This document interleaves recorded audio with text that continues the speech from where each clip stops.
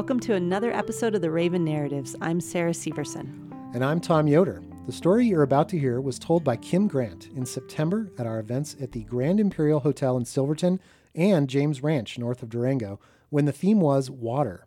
Thanks to the Silverton Theater Mind for helping us work with Silverton storytellers. Kim Grant lives and works in Silverton, Colorado. The San Juan Mountains have been her home for nearly 20 years.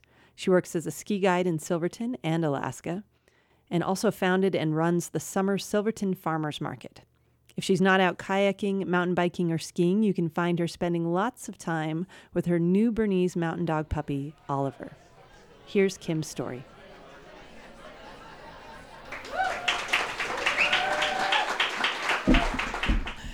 Whew, I didn't think I would get nervous, but I am.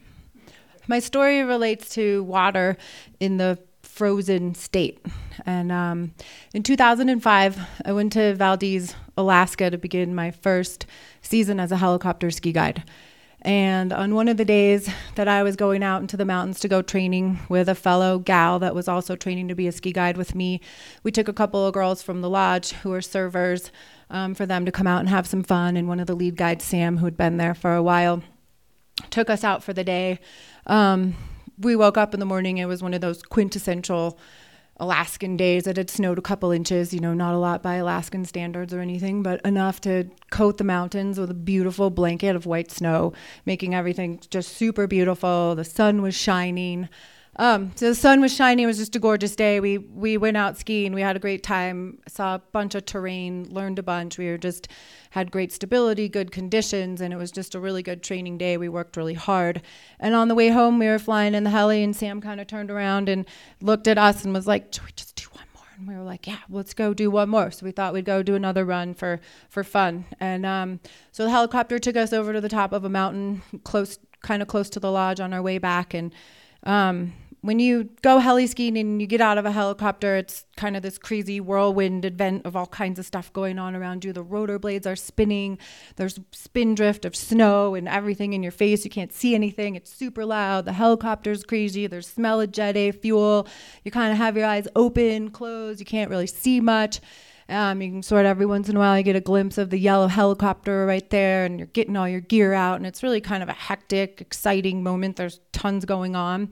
Your adrenaline is pumping, and so we're getting all of our gear out of the helicopter and have everything down on the ground, holding it. The helicopter takes off to go find a spot to land at the bottom of the mountains, and you just look around, and you just can see everywhere that you see from miles and miles and miles. They're just huge peaks covered in snow, and it's just a beautiful day. And you watch the heli fly down. It looks like a little mosquito down there trying to find a place to land. And as soon as that helicopter takes off, it completely changes your whole aura, your whole feeling, your whole being changes. And it just turns super quiet. And it's a super peaceful, one of the most beautiful moments that you can experience on top of a mountain. So we grab our packs and don our skis and ski down the ridge as a group, making a bunch of really beautiful turns on the ridge, and come to the top of a run. And like a lot of ski runs in Alaska, you can't really quite see the whole entire run. You can kind of see the top and you can sort of see the bottom, but for various reasons, you can't quite see the whole spot, the whole run and exactly what's going on. And I'd never been to this area before, and I never skied this run. So it just looked like a little kind of chute, little couloir, if you will, that kind of dog-legged down. And Sam said, he's like, this is a fun ski run. We're not really worried about a whole lot here, just surface instability. And I'm going to go down here and I'll be underneath these cliffs. And if you guys want to take the easy way down, you can ski down this little shot, ski past me, and I'll guide you out to the bottom of the run. Or if you want to take something a little more adventurous, you can go out on the right side here where these rocks are and ski out that direction and kind of pick your line, and I'll kind of help from the bottom tell you which part goes through.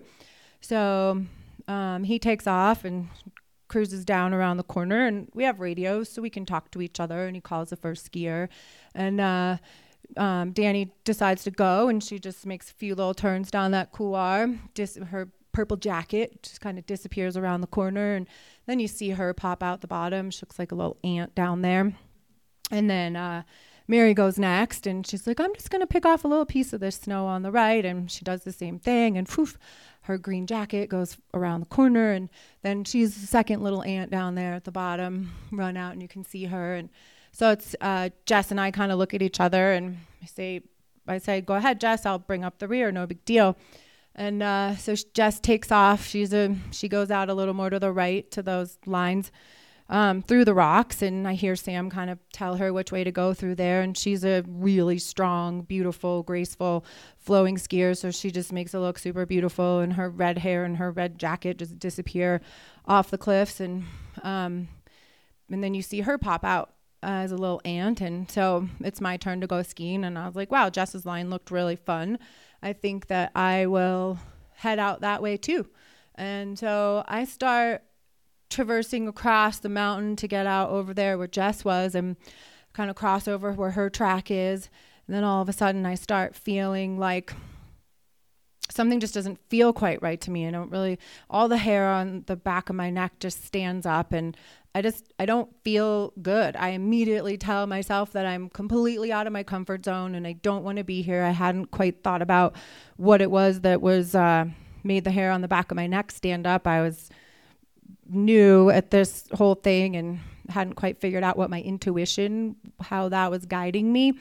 And so I decided I wanted to get out of there. So as you guys, a lot of us hang out in the mountains, my skis were pointing to the right and I wanted to get back to the left. So as a lot of us do, when you want to get back to the other side, you make a kick turn, kind of pick your foot up and spread your foot out this way, and you're just kind of straddled on the mountain. And I looked over this way to my right to kind of just push down a little with my right foot to get some momentum to bring my foot back around this way.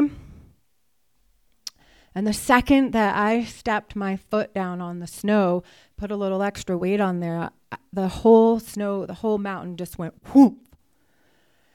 And my heart just did the same thing. And I'm looking this direction and I just see nothing but cracks and snow moving to my right. And I'm like, I got to get back to the left. So I turn this way and I look up above me, and all behind me up here is just snow above me cracking. Where I want to be over here, snow's cracking and moving.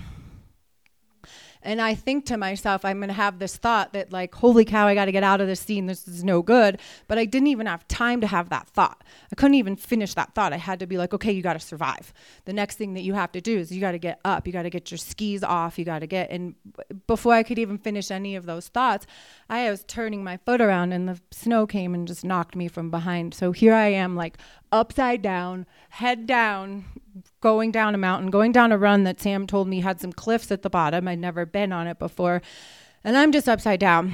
And I hear this little voice on my shoulder. There's like this little head on my shoulder, and it's my boss. And every guide meeting would be like 30 minutes, 45 minutes of snow science and technical stuff, and learning was like school. And one day he was talking to us about how to survive an avalanche, and it was like, you have to just swim and kick and fight and swim and kick and fight. If you don't swim and kick and fight, you're not going to survive.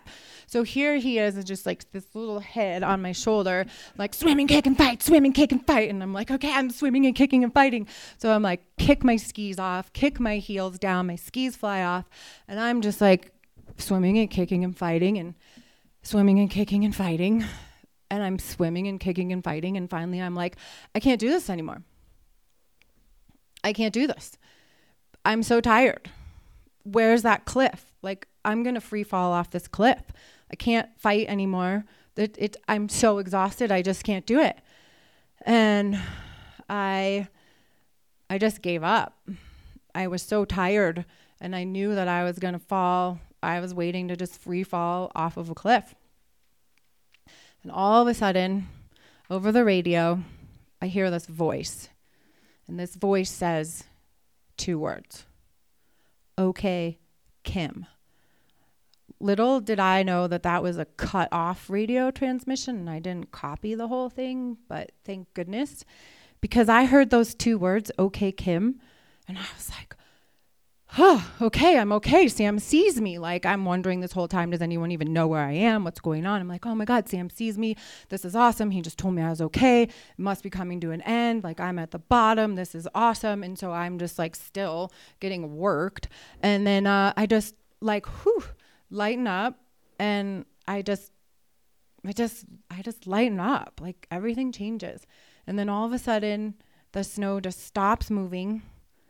And I come to a rest facing the mountain and the avalanche in snow that hadn't set up yet, in this most perfect like lawn chair position, just like spaced out, looking up, just like birds flying around my head, just spaced out. And turns out that Sam was asking me if I was okay because he had no idea where I was or what had happened to me. He thought I kicked the avalanche off, and he thought that I was still at the top of the mountain and that I was okay. And so the thing that I've learned from water in its frozen state being snow is to listen to your intuition. And that's what keeps me alive in the mountains. And that's my story.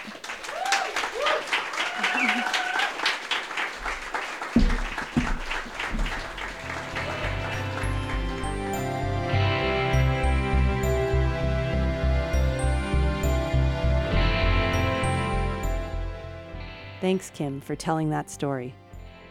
Our next storytelling event will be a story slam with the theme of family on November 30th at the Sunflower Theater in Cortez and December 1st at the Durango Arts Center. To pitch your story for a future Raven Narratives event, fill out the contact form on our website at ravennarratives.org. We are currently looking for storytellers for our upcoming events in February of 2019, when the theme will be love. Subscribe to the podcast on Apple Podcasts, SoundCloud, or Stitcher, and share these stories with your friends. Thanks to our photographer McCarson Lee of Red Scarf Shots. Check out the portraits of our storytellers on the gallery page of the Raven Narratives website, and be sure to visit her website at redscarfshots.com. And thanks also goes to our fiscal nonprofit sponsor, Mancos Valley Resources. Find out more about all the wonderful projects they support in the Mancos Valley of Colorado at mancosvalleyresources.com. The website for buying Raven Narratives tickets, ravennarrativestickets.org, was created by Cortez Web Services. Find out how they can help your business online at cortezweb.com. And finally, our theme music was written, composed, and performed by Jazar, and you can find out more about his music on SoundCloud or at freemusicarchive.org.